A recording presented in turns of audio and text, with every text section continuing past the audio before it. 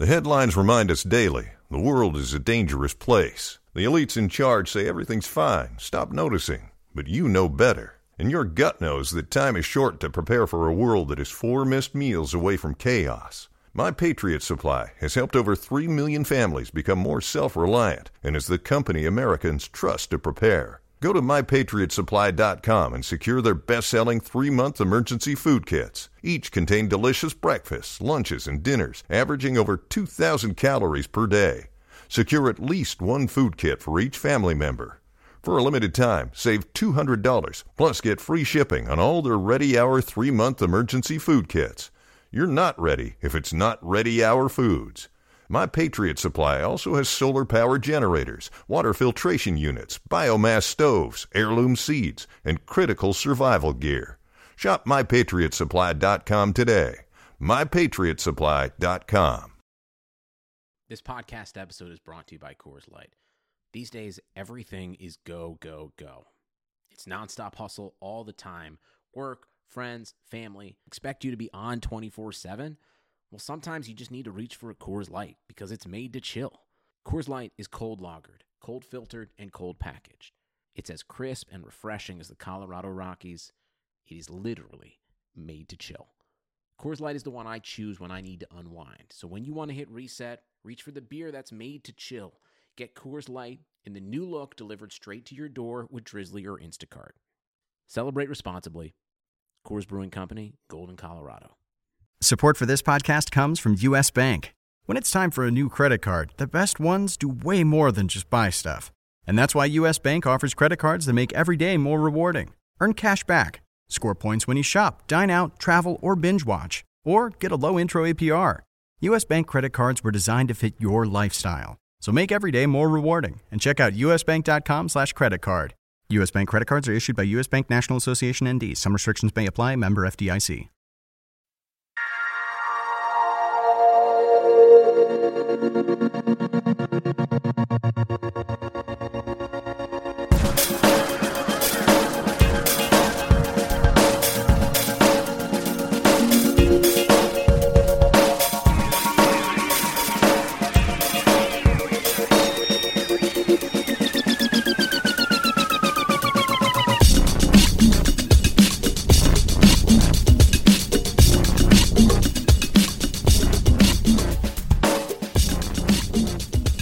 Welcome to the RotoWire Mixed Martial Arts Podcast, brought to you by ESPN Plus, the home of UFC 246. Excited to get together early this week with John Litterin. You can follow him on Twitter at JONLITTERINE. I'm your host, Jake Latarski. You can follow me on Twitter at RotoJake. Next week, I'm going to be heading to Vegas for FSGA, so if any listeners are out there, definitely come say hi. I'd like to meet some of you guys in person. Otherwise, got to do an early show this week because of that, but fortunately, we had the whole thing set up. We were going to play a game where we guessed the DraftKings salaries kind of based on the betting odds and what we thought of these, but and then DraftKings salaries happened to come out. So we've got salaries to work with here. John and I are going to be discussing the biggest fights of UFC 246, Cowboy versus Conor. Excellent card. Happy to have you here, John. Thanks. Yeah, no, definitely. I mean, the return of Conor is always big news, and I think for a couple different reasons we'll talk about. I think Cowboy Cerrone is a pretty good opponent for him because both these guys need to win this fight, but they both need to win for different reasons, and we'll get into that. Yeah, for sure. Maybe we can skip ahead and play future matchmaker for Conor, if that's something, if he wins, which people are taking this as a given, but I don't know. So we'll have to discuss that a little bit more. Before we jump in, though, to the main event and the fight-by-fight breakdowns, I want to get in a quick word from our sponsors at ESPN+. Guess who's back? The notorious Conor McGregor makes his much-awaited return to the octagon in a welterweight showdown against Donald Cowboy Cerrone, the man with the most wins in UFC history. Plus, former champ Holly Holm and Raquel Pennington get their rematch in the co-main event. UFC 246 is exclusively available to ESPN Plus subscribers for $64.99, or sign up now to get UFC 246 and an ESPN Plus annual plan for $84.98. With ESPN Plus, you get access to hundreds of live events and exclusive originals. After you buy, be sure to log into your device with your ESPN account. Then you can stream anywhere, including TVs, tablets, laptops, phones, wherever you want to watch. Visit rotowire.com/UFC246 for more details.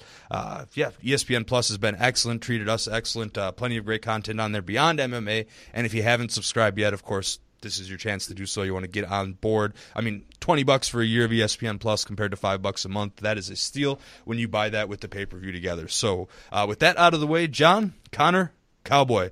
Conor McGregor, minus 300 favorite, going up against Cowboy Cerrone. Comeback is plus 250. The recently released DraftKings salaries have McGregor as one of the highest priced fighters on the entire slate. He is $9,400. Cowboy down at $6,800. Another intriguing aspect of this fight is that the odds to finish are minus 625. So we think, or Vegas thinks, I should say, that somebody is going to get put away in this fight, whether by submission or by knockout. I guess, John, do you agree with that to start with? And what are the key things you're going to be watching for and evaluating when trying to pick a winner in this fight? Yeah, I would agree with that, just for the simple reason that these are two guys who are so aggressive and known for their offense that a fight set for 25 minutes between two guys, you know, who are so aggressive, I think that tends to lean towards a finish one way or the other. Mm-hmm. What I mentioned in the intro was both these guys need this fight, but they both need it for different reasons. If you start with Cowboy, lost 2 fights in a row, Justin Gaethje and Tony Ferguson. On the heels no of shame in those losses. None at all. And that was on the heels of a 3-fight winning streak when he looked great. Decision to Al Quinton, a fight that he dominated, knocked out Alexander Hernandez, a young up-and-comer. But as far as Cowboy goes, he needs this win for the obvious reason that he's getting up there in age. He'll turn 37 years old at the end of March. And when you get to that age and you start with all the fights and all the wars Cowboy's been in over the years, it's definitely fair to wonder if he's kind of at the point where he's just been, starting to lose it, really.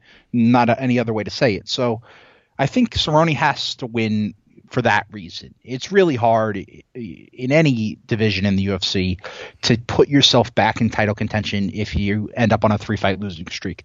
Now, guys have done it before, but it's really difficult to do it at a guy who's about to be 37 years of age. So I think Cerrone needs it for that reason. And you look at Conor on the other side, and the reason he needs it is really simple. Conor's whole outspoken shtick and act and all that stuff doesn't play if he's not winning. Mm-hmm. If he's not winning fights, and no one, all his words and all that stuff aren't going to mean as much as they do if he's knocking everybody out. So, obviously, coming off a loss against Khabib Nurmagomedov October 2018, so Conor's looking at upwards of 14 months or so on the sidelines. And that was nothing compared to the years before that between boxing Mayweather and then finally coming back against Khabib. Yeah. I'm not worried about the layoff at all. Say what you want about Conor, and you can say plenty about him and his antics and stuff. This is a guy who is dedicated to training, and when he has a fight scheduled, is dedicated to fighting. So regardless of who you think is going to win, I don't think it's because Conor will or will not be rusty with so much time away. Mm-hmm. Yeah, I agree with you. That won't necessarily be the decision. Obviously, every coach says this about their fighter, but Coach Kavanaugh says it's the best he's ever looked. If you've seen some of those pictures of him up at welterweight, I think a big concern, at least with Conor moving up to welterweight, was that he wouldn't be as big in stature as some of the other welterweights. But Donald Cerrone, he's a guy that has spent a lot of his career fighting at lightweight too. They could have done this fight at lightweight. I'm not exactly sure why they didn't, but nonetheless, Cerrone's a bigger guy by a couple inches in height, but in reach, Conor's got that advantage too. So this isn't as big of a mismatch as it would be if Conor were to fight Jorge Masvidal, or if he got it in his head that he wanted to fight champion Kamaru Usman at welterweight. I think Dana would be smarter than to try to make a fight like that. But this is actually a fight where, Cerrone will look a little bit bigger in stature on the scales, but yeah, they match up pretty well. I got to give the striking edge to McGregor. I think we could probably agree on that one.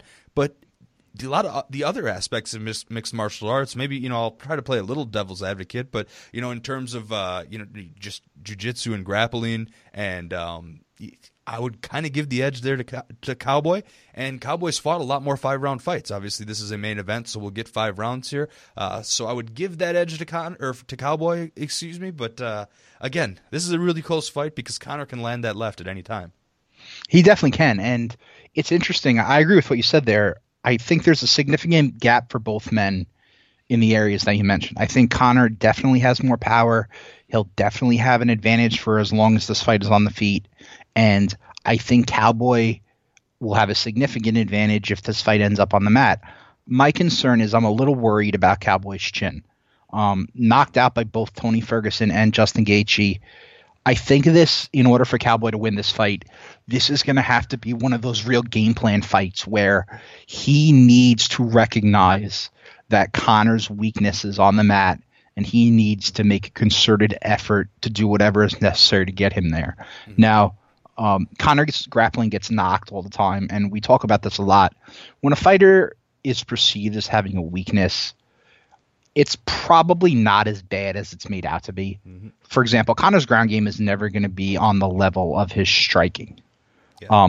But it's probably not as terrible as everybody thinks it is. At SBG Ireland, I'd imagine he gets his fair share of grappling sessions in with his buddy Dylan Dennis, and Dennis is another one that you can say what you want about his antics, but a very respectable grappler there. So what they say, iron sharpens iron. If you train with somebody like that, the skill's not completely absent, is what I'm trying to say. No, it's definitely not. But I think Cowboy has a significant edge on the ground. Mm-hmm. And I think he really, we say this all the time with wrestlers, and why Cowboy may not be defined as a pure wrestler. He certainly should have an edge there. If the first couple takedowns don't land, there has to be takedowns 3, 4, and 5 coming. Oh, yeah. And we were talking, we mentioned earlier about guessing the odds. These odds, now that we have them, the salaries. These salaries, now that we have them, are considerably further apart than I would have guessed. Mm-hmm. 9,400 for McGregor, even though I'm going to pick him to win, would probably be classified in most cases as out of my price range. That's a hefty number. We're talking John Jones price. Yeah. We're talking Valentina Shevchenko price. We're talking Amanda Nunes price here. That's such a high number. It makes me wonder if DraftKings simply looked at McGregor's popularity and kind of jacked his salary up. Yeah. I would be a little. I think he's going to win, but I would be a little worried at that price. Yeah. So the thing is, if we had to guess what the salaries should be, not taking into account popularity and taking into account what each fighter's skill set would actually be, I would probably peg it more in, let's say, Conor 87, Cowboy 7,500, and that might even be at the high end. But I think you hit it right on the head there, John. If Conor was below 9,000, or if he was the 5th or 6th priced fighter, everybody is, because we were talking beforehand, like, this may not be the greatest card from top to bottom, but this is certainly the one that, our friends and coworkers and acquaintances are calling us up for, and they want to come over and they want to watch this card because Conor's fighting. So how many casual DraftKings players are you gonna play, and how many of them, are just going to throw Conor in because that's who they know, and I think that's going to be a good part of it. So I will probably have some exposure to Conor, but I'll definitely be underweight compared to the field, especially when Cerrone, who is a fighter who I think is very capable of winning this fight, he checks in at only 6,800. Then you can start getting some of the more sure things in your lineups, whether it's the Macy Barbers or Sadiq Youssef, which we can get to in a little bit. I mean, yeah, there's a lot going on, and especially in that in the big GPP that they're running here, it's $24.60 with $100,000 top prize, almost halfway full, by the way, 9 days out. So that's awesome to see the sport continue to grow in that manner. But the ownership on Conor is going to be really, really high. So there is an angle to take here now. Of course, Conor could come out, land that left, take care of business in the first round, and essentially break the slate, but it won't be breaking the slate because he'll have such high ownership here. So it's very interesting. With the salary discrepancy, I think I'll have more exposure to Cerrone than I will to Conor McGregor, but that doesn't necessarily mean I'm ready to pick Cerrone outright. No, I mean, you're right. There's definitely a bunch of people who are just going to put together DraftKings lineup who are the most casual of fans and are going to put Conor in and then just build it, from there. Mm-hmm. And Cerrone in a card you mentioned, this is not the, we're not going to lie, this is not the deepest pay-per-view card you'll ever see. Mm-hmm. Cerrone at 6,800 is a better price than some of the other fighters we're going to talk about that are, in that price range, frankly. I don't think he should be that low. I was with you, what you just said. If you would have guessed if you made me guess, I probably would have said like 8,800. And even I was going to mention I thought that would be high because of his popularity. I think in reality, if you do just like based on pure skill between the two, I would have had McGregor at like 8,600 or something like that. Yeah, but again, if the only problem is if you have him at 8,600, then he ends up 80% owned. Oh, absolutely, absolutely. And then if he loses, the few people who don't have him or do have Cerrone make out. So, it's either or. But I think I'm going to take McGregor to win. But I think if Cerrone can avoid that, that one crushing shot and successfully implement the grappling, I think he has a chance to win. Mm-hmm. Yeah, and I think he has a chance to make it more than a few rounds. I know that the odds to finish suggest it's getting stopped no matter what, but I don't know, maybe it makes it a couple rounds and, the loser could get some DraftKings points in this. So stacking might be in the table. Obviously, if you're trying to win that $100,000 top prize, stacking's not going to be on the table, I would say, but it might be on the table in cash games, I guess. Again, we're 9 days out. I'm going to pick Conor too, but it's really close for me, and I could see myself going the other way before we officially publish staff picks later on next week. So I guess we're both going Conor, but we're pretty much in agreement here that he's priced a little bit too high, probably for protection from casual fans. And now I'm starting to work myself into a circle. Maybe there's reverse psychology here where people are back off him because they think that's smart, but then Conor with that high price tag could be a GPP option if he binks him in the first round. Robin Black shout out, but if he gets him. This is a real tough one to attack from a fantasy angle because I just didn't expect him to be this spread out. Yeah, it's one of those things where it's probably a good idea to make multiple lineups and get a little bit of both in there. Mm-hmm. Yeah, exactly. Like a 60-40 split one way or another, depending on how you're leaning. I could get on board with that. Let's keep going, though, John. A lot more fights to discuss. Co-main event, women's bantamweight matchup between Holly Holm and Raquel Pennington. Holm is minus 135. Pennington comeback plus 115. This is one where there would be a ton of odds value, quote unquote, on Pennington based on how these numbers are shaking out because Holm is 8,900 on DraftKings and Pennington is 7,300. Unlike the first fight, the odds to finish on this are plus 325. What are you looking for in this one, John? This is interesting because I really had a difficult time picking this fight. I went back and forth, and this is another one where I look at the DraftKings salaries and they seem strange to me.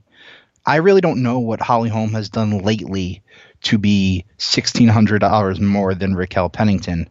Holly Holm, dating back to March 2016, which was right after she knocked out Ronda Rousey for the UFC Women's Bantamweight Championship. In her last 6 fights, Holly Holm is her last 1, 2, 3, 4, if I could count. Yeah, her last 6 fights, Holly Holm is 7 fights, 2-5. The wins are over Megan Anderson, who is a pure striker, and Betch Kohea, who we know is just roster depth. Now, what you have to keep in mind with Holm's losses is they're against the best of the best. She lost to Amanda Nunes, Chris Cyborg, Valentina Shevchenko. She lost the title to Miesha Tate. She lost to Germaine de Randamie in the featherweight title fight. So she's lost to good fighters. But much like Donald Cerrone, time is not on Holly Holm's side. She turned 38 years of age in October, and she is more reliant on her striking than I would go as far as to say even McGregor is. The difference is McGregor has that one-punch knockout power that I don't really think Holm has. Holm is more volume and placement and combinations and stuff, and that's really risky when you start getting up there in age. Because Holm simply doesn't have anything to fall back on. We all know her kickboxing accolades, but she's really, really one-dimensional. And this is a rematch of a fight that was a lot closer the first time around than I thought that would be. Holm came into that fight, which was her first UFC fight, as a big, big favorite against Pennington. And Holm took a split decision in a fight that a lot of people thought Pennington actually won. And if she didn't win, it was really close. So the issue is I ended up picking Holm to win. But the big issue for me is I just don't think, to be honest, I just don't think Pennington's that great of an opponent. She's tough. She's generally durable. She's not going to go in there and beat herself. Mm-hmm. But She has 10 career wins. She has 1 knockout and 3 submissions, so she's not really going to stop her opposition. And I'm a little bit worried that she might get overwhelmed by volume with Holm. My preview on RotoWire is not out yet, but in the preview, I mentioned that I would probably avoid this fight. This is the rare co-main event fight of a pay-per-view where I don't have a particularly strong opinion either way. I would definitely stay away from Holm at that price. That price to me is way too high. If you want me to give you a pick based on odds value between the two and salaries, it's Pennington 1,000%. I don't feel confident really about either. I think there's just a really, really wide range of outcomes here, and I'd be worried both ways. Well, yeah, I'm going to echo the same thing. The reason why I'd call this fight if you make 10 lineups, if you make 20 lineups, I would 100% fade this fight. Only if you're making 100 lineups do you start to think about having a little bit of exposure to this type of fight. And the reason being is, you mentioned it's a rematch, John. In the first rematch, Holly Holm won the total significant striking battle 44-40. All right, so we've got another 3-round fight. This isn't a title fight or anything. And again, very close fight in that first one. But if you look at the DraftKings scoring, that was I think that was before, he was either at or near when DraftKings was first getting started. But anyway, the moral of the story here is 320 plus 325 odds to finish. You got 30 points for a decision. Let's say best case scenario, you get 60 significant strikes landed in the decision that you win. That's 60 DraftKings points. You're not getting the 10x you need from that. You'd barely be getting it from Pennington, definitely not getting it from Holm. So I agree, staying away from this fight because I just don't see the finish coming. And when it comes to making me make an actual pick, this one's tougher. For me, I think I'm leaning Pennington in this one just because the first time they fought, Holm was already... She was kind of in her late prime, I'd say. She was 33 or 34, and Pennington was just kind of getting her UFC career going, although she had more UFC fights. But right now, Pennington is 31. She's theoretically in her athletic prime, whereas Holly Holm's getting up there at 38. But for me, it's going to depend on whether Pennington can get a takedown or not. And Holly Holmes historically had pretty good takedown defense, and she was even able to get some offensive wrestling when she needed to against Megan Anderson. So it's going to depend on Pennington being able to get her to the ground. Pennington went 0 for 5 on takedowns in their first fight because if they're standing on the feet for 15 minutes, there's no way Pennington outpoints her on the judges' scorecards. But I think Pennington can initiate some, maybe some dirty boxing and some clinch work to potentially get the eyes of the judges and maybe squeak out a win here. So I'm leaning her in this one. Maybe I'm persuaded a little bit too much by the value that you get from Pennington if you're using her on DraftKings, but I do need to make clear one more time that this is a fade because the winner here doesn't score highly. No, yeah, I agree. And you're right. Holly's takedown defense has actually been pretty good in her UFC career. It's 79%, which is above average. Mm-hmm. That's she's close only to elite. Yeah, she's only an inch taller than Raquel Pennington. Mm-hmm.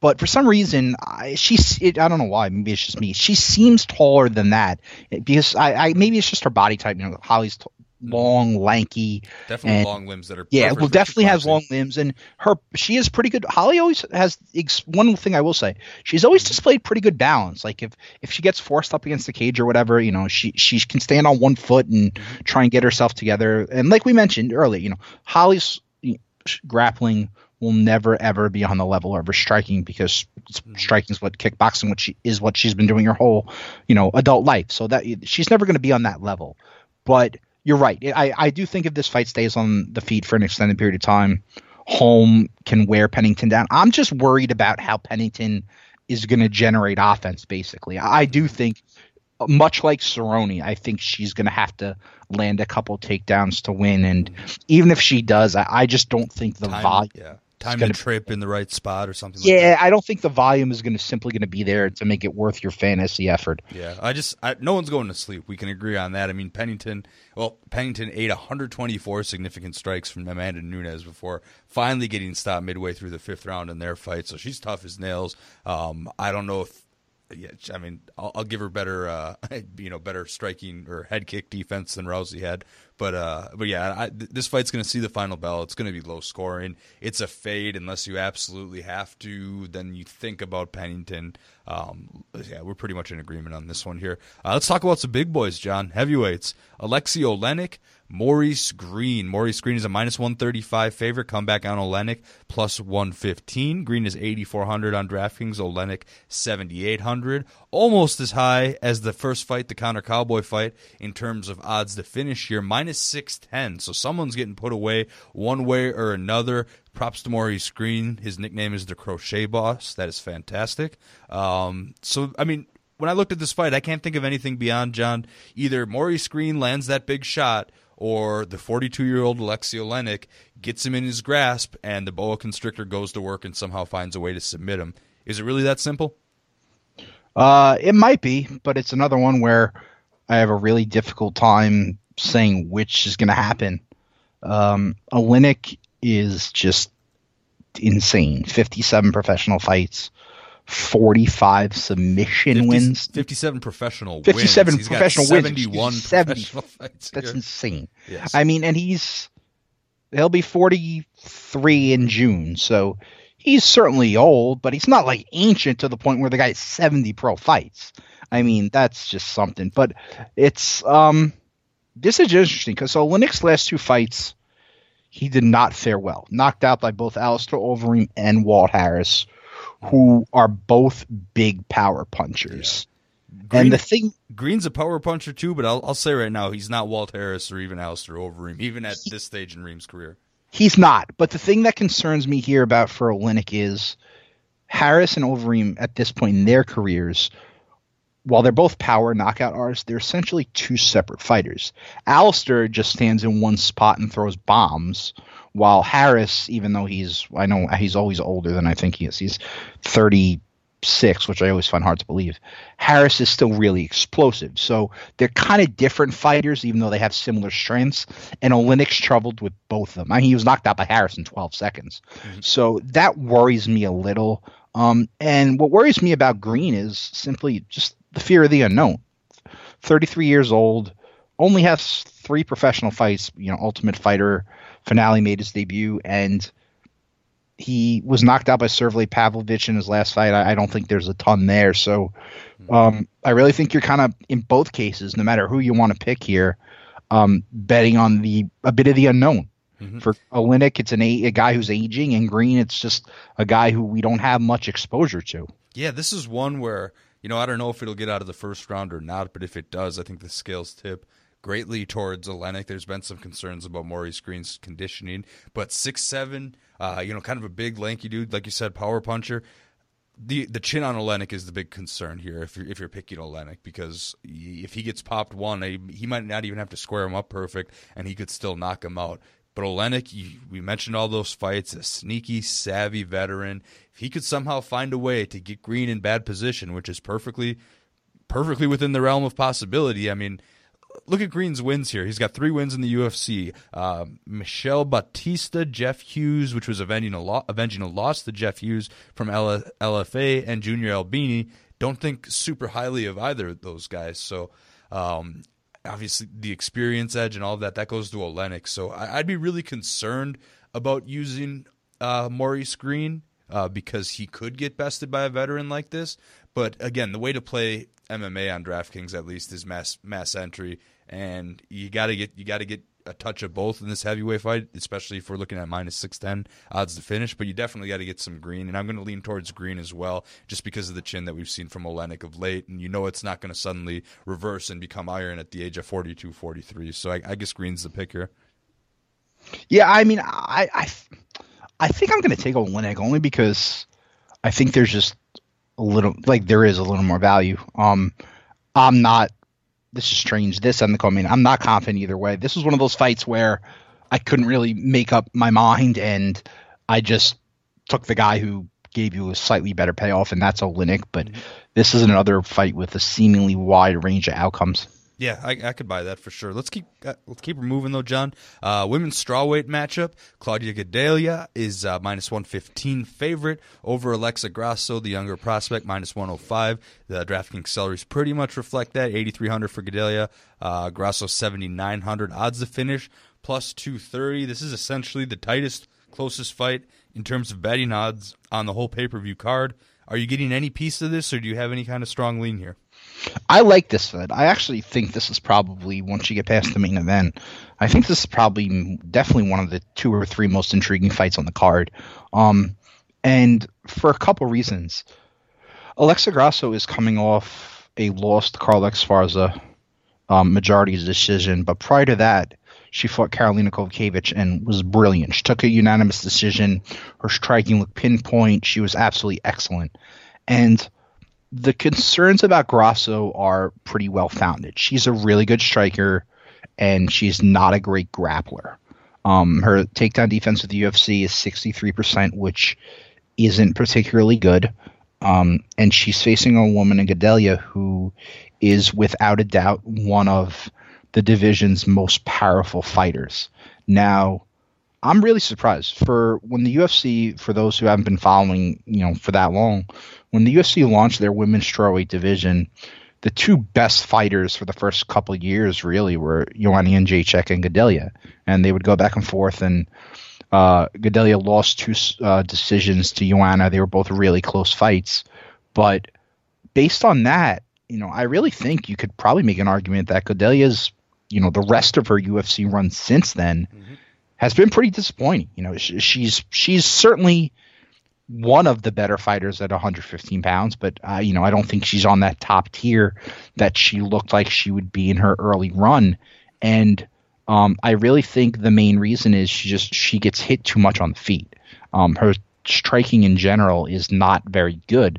For example, she lands 3.17 significant strikes a minute, and she eats 4.38, that's a high number.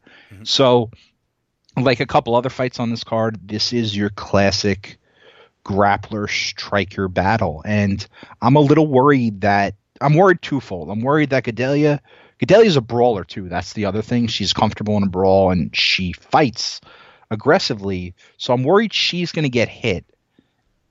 And I'm worried, on the other hand, that Grasso's not going to be able to defend the takedown. I'm worried that Gadelha's upper body strength is just going to overmatch her and just drag her to the mat. So this is a legitimately intriguing fight. The last couple, were kind of blah, but this is a good one, and especially it's not 115-pound female women's division. There's room for immediate advancement. And, if either of these women can pull off an aggressive, impressive win, you're going to get a much bigger fight your next time out. Mm-hmm. Yeah, and, speaking of the status of the strawweight division, of course, Weili Zhang, champion, and then it was just announced today that Rose Namajunas and Jessica Andrade are going to be fighting in a title eliminator. I don't know if you call that. Yeah, pretty much a title eliminator. The 2 recent champions. They're going to be fighting in Brooklyn in April. So they're really making moves there. But whoever wants to get back in that picture definitely needs to come out with a win here. I'm picking Gadelha. I like the prospect. Grasso's she's not going anywhere. Born in August of '93. She's very young. She's going to stick around. An excellent fighter. I like her skill set, but I see this one being a case of Gadelha taking her to the ground and finishing her with elbows, or really cutting her up with elbows, and that's going to affect what she's going to be able to do the rest of the fight. I don't know where your Instagram game's at, John, but I follow Claudia on there, and she looks cut and she looks serious, and not that Grasso doesn't, but man, Gadelha looks scary, and I think we're going to start to see some vintage Gadelha here. Finally both of these women have alternated wins and losses in their last 5 fights here, so one of them needs to get some consistency here, and I think this is a chance for Gadelha to do it, overpower her with the grappling, find a way to get her to the mat, at which point, the elbows are coming out to play here, and I don't think Grasso will handle that well. So even though there's more payoff with Grasso, I think I got to go Gadelha here. Yeah, I'm going to take the 5th here. I'm still a little bit on the fence. Mm-hmm. But I'm definitely worried that Grasso's going to have problems dealing with the upper body strength of Gadelha. Now, if you told me this is going to be a 15-minute kickboxing match and the whole thing's going to be contested on the feet, that would be a different story. But I'm undecided here. But this is a good fight. This is certainly one of the 2 or 3 fights on the card I'm probably looking forward to the most. Yeah, this is one of those where, like, yeah, my usage on DraftKings is going to just depend how it fits in all the builds. I haven't done a ton of builds yet because the salaries are very recently out here, but a very close fight, one I'm definitely excited for. One more fight on the pay-per-view card to talk about. Banger to open this one up. We got Anthony Pettis against Diego Ferreira. Pettis 7,200, Ferreira 9,000 on DraftKings. That pretty much matches up with the betting odds here. Ferreira minus 260. Comeback on Pettis is plus 220, which is interesting because Pettis opened up around plus 135 because I think it was just based on name recognition or maybe just a bad line to start with, because as soon as bettors got a wind of that, they quickly sent that screaming in the direction of Ferreira, and of course that's why DraftKings waits until later on to put those salaries out so they can catch some of that momentum here. But Ferreira, yeah, minus 260, Pettis plus 220. Ferreira is actually the older fighter. When I started to research this, he's a couple years older than Pettis. Kind of got a late start to his career, did a lot of jiu-jitsu over that. But Ferreira is now riding a 5-fight winning streak, and his most recent fight was an impressive win over Mairbek Taisumov, who had been surging a little bit as well lately. So are you buying Ferreira's momentum, or can Pettis kind of reclaim some of that momentum back after his Nate Diaz loss? I think I'm buying. I'm still worried about Pettis. I know there have been a couple impressive performances. Well, really one impressive performance. That was the knockout of Stephen Thompson last March. Mm-hmm. But the more I look at it, the more that feels like a fluke to me. Anthony Pettis somehow, and we've talked about this in the past, this is a guy who was on a Wheaties box and was viewed as one of the best pound-for-pound fighters in the world at one time. It's not the sudden, shocking downfall of Renan Barão, which I still can't believe doesn't get talked about more. Barão, but just a side note, I'm gonna pin that on USADA coming around. I think that could be. This is another one though I don't get. Like, Anthony Pettis has alternated wins and losses in his last 9 fights, which is crazy. That's hard to do if you try. Mm-hmm. And yes, I'm still losses. Edson Barbosa, Max Holloway, Dustin Poirier, Tony Ferguson, and Diaz are top tier fighters, and they're far better than the Jim Millers and the Michael Chiesas of the world that Pettis has beaten. But he still doesn't look right to me. The days of the Showtime kick against Benson Henderson and the crazy athleticism that made him one of the best fighters in the world, I don't see it anymore. He still looks hesitant to me. He still looks like he's thinking in the octagon as opposed to just reacting. And, it's a little hard to – I'm kind of throwing the Diaz fight out.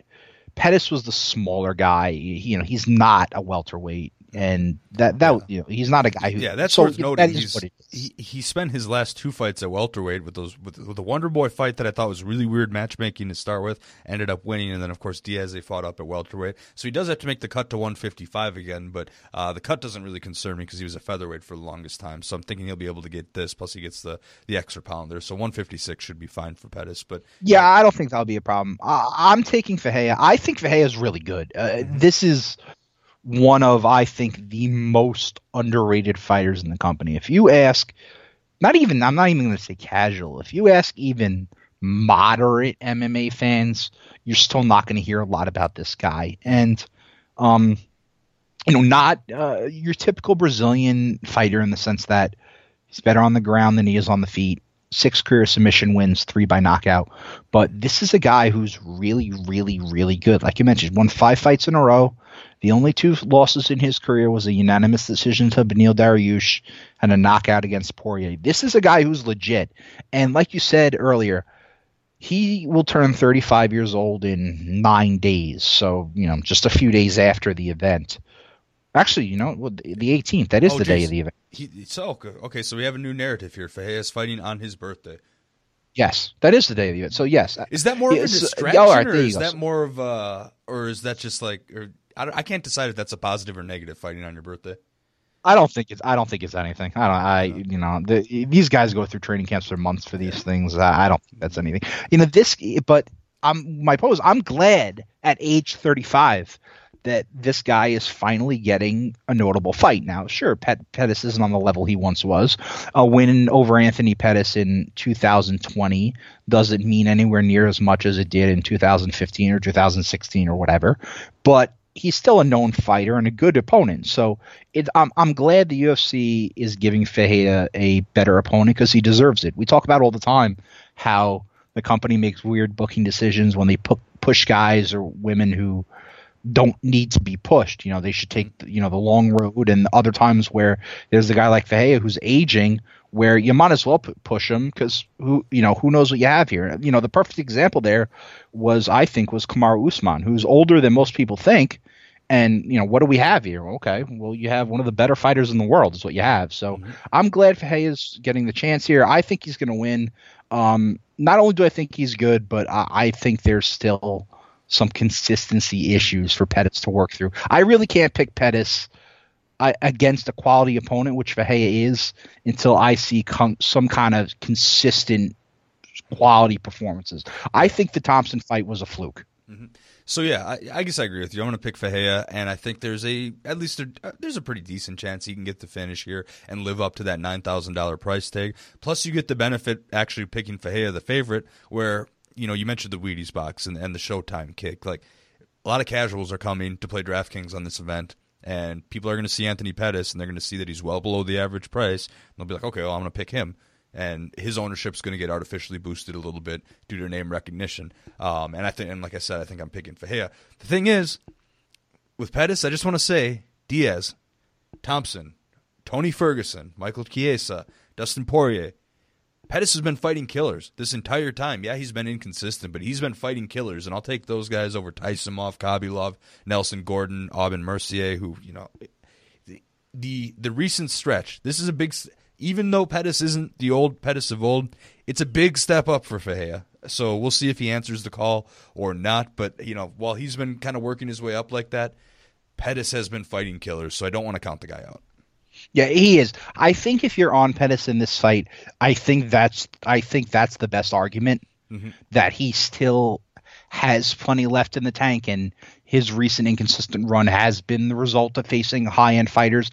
I think this is really a excellent barometer from what to expect from Pettis going forward, because I think we're both in agreement that Ferreira isn't, he's not Max Holloway or Dustin Poirier or Tony Ferguson, but he's a really good fighter. So, Pettis might not be able to beat those guys, but we'll see how he looks against, a second-tier guy, for lack of a better term. Mm-hmm.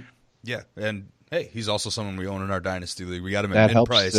Everyone wanted to nobody wanted to touch him, even for the minimum price, so hopefully we can get a few extra fights out of him. Well, that's the pay-per-view card, John. Lot to dissect there, a lot to break down.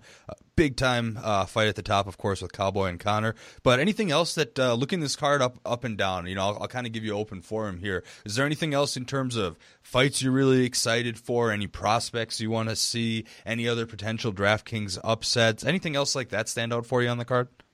I mean, there's a couple things. I think Maycee Barber is one to watch simply because she's being touted as such, exactly. She's the future. She's also 21 years old, and I think there are going to be, some bumps along the way, but this is, at least to me, just mentioned a couple seconds ago about fighters being thrown into tough positions. The two young fighters who always come to mind are Paige Van Zandt and Sage Northcutt, who were pushed way too hard, way too fast.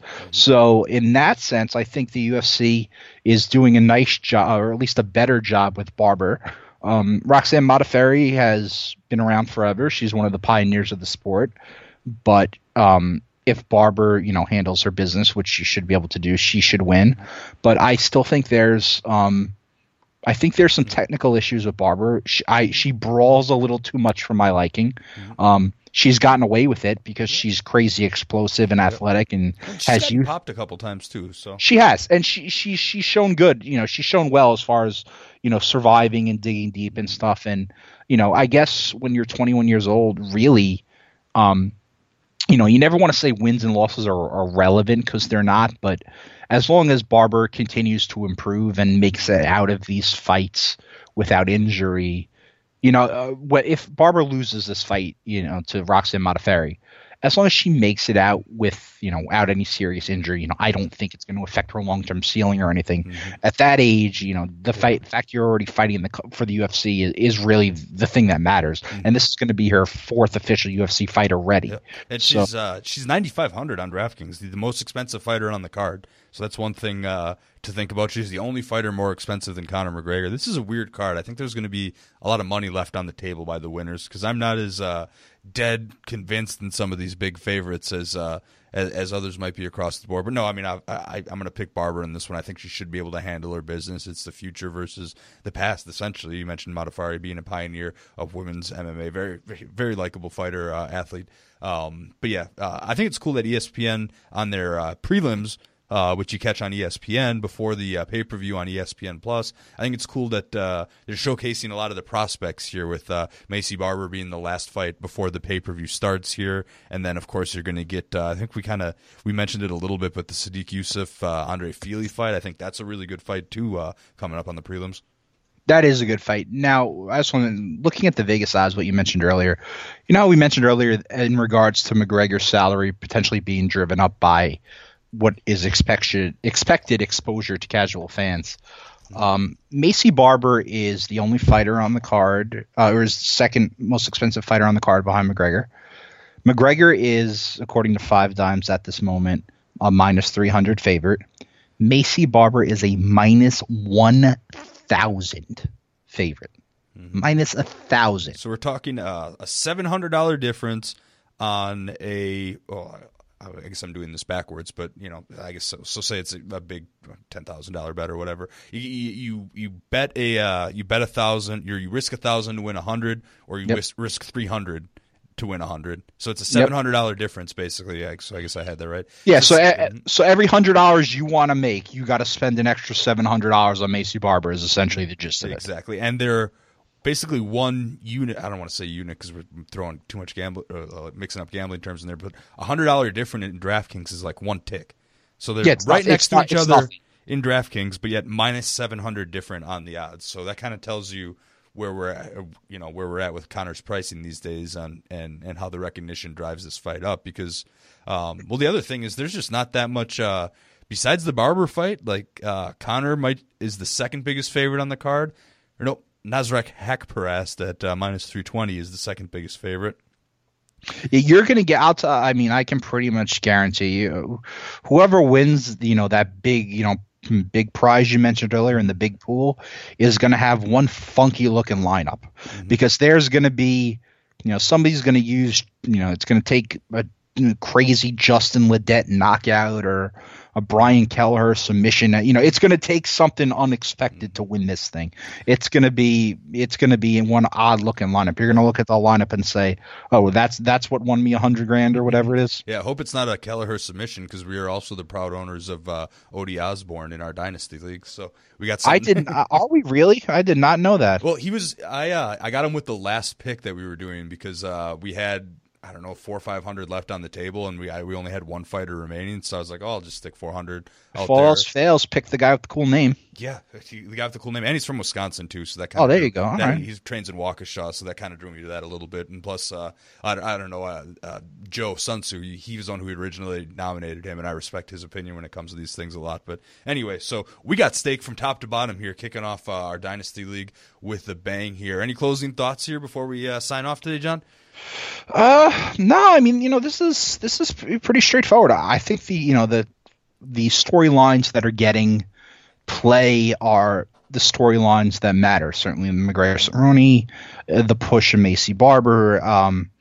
I think those are the two big storylines here. Because the winner of the Cerrone-McGregor fight. Oh, quick here, we'll throw this out. You mentioned this earlier. Should McGregor handles Cerrone, who do you think his next fight's against?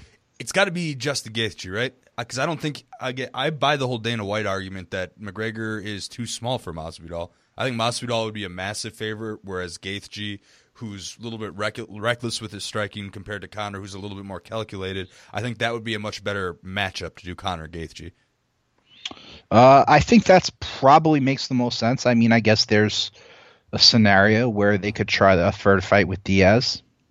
Oh yeah, the third fight with Diaz, that could certainly happen. I think if Conor were to lose, but still want to fight, I think they'd go third fight with Diaz next, because they could still get people excited even coming off a loss with that, because it'd be Nate Diaz 3, Nate's coming off a loss, 2 as well, of course, to Masvidal. I don't think Conor would fare very well against Masvidal. I think that size difference and just the difference in stature would come into factor there.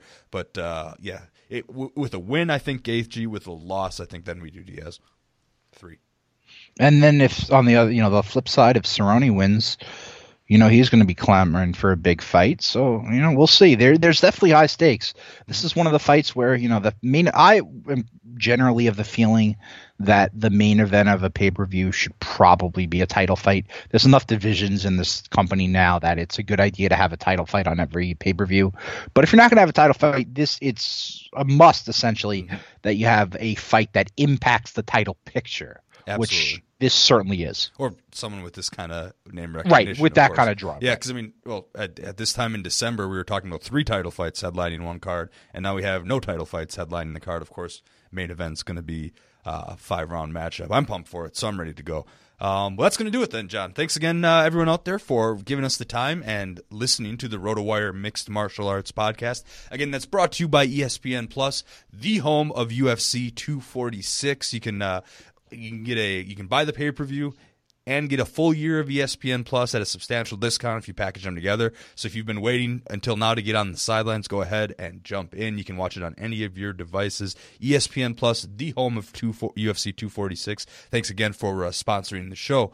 John, give John a follow on Twitter at JONLITTERINE. That's at John Littering. You can follow me at RotoJake. John and I are going to be back with you prior to UFC 247, an excellent card featuring John Bones Jones and Dominic Reyes. Until then, good luck with your DraftKings lineups. Enjoy the card, and hopefully one of you guys out there can take home that $100,000 here next Saturday. Everyone is talking about magnesium. It's all you hear about. But why? What do we know about magnesium? Well, magnesium is the #1 mineral that 75% of Americans are deficient in. If you are a woman over 35, magnesium will help you rediscover balance, energy, and vitality. Magnesium supports more than 300 enzymatic reactions in your body, including those involved in hormonal balance. From functional medicine doctors to mental well-being and female hormone experts, we all know that magnesium is the one mineral to improve all aspects of well-being and health. But which one? Magnesium Breakthrough from Bioptimizers, the trusted choice recommended by leading experts with 7 best-absorbed forms of magnesium to ensure your body receives the support it needs for overall well-being. Go to bioptimizers.com/balance today and use code BALANCE10 for 10% off. Support your journey to wellness at bioptimizers.com/balance. Magnesium Breakthrough from Bioptimizers, your foundation to optimal health and vitality.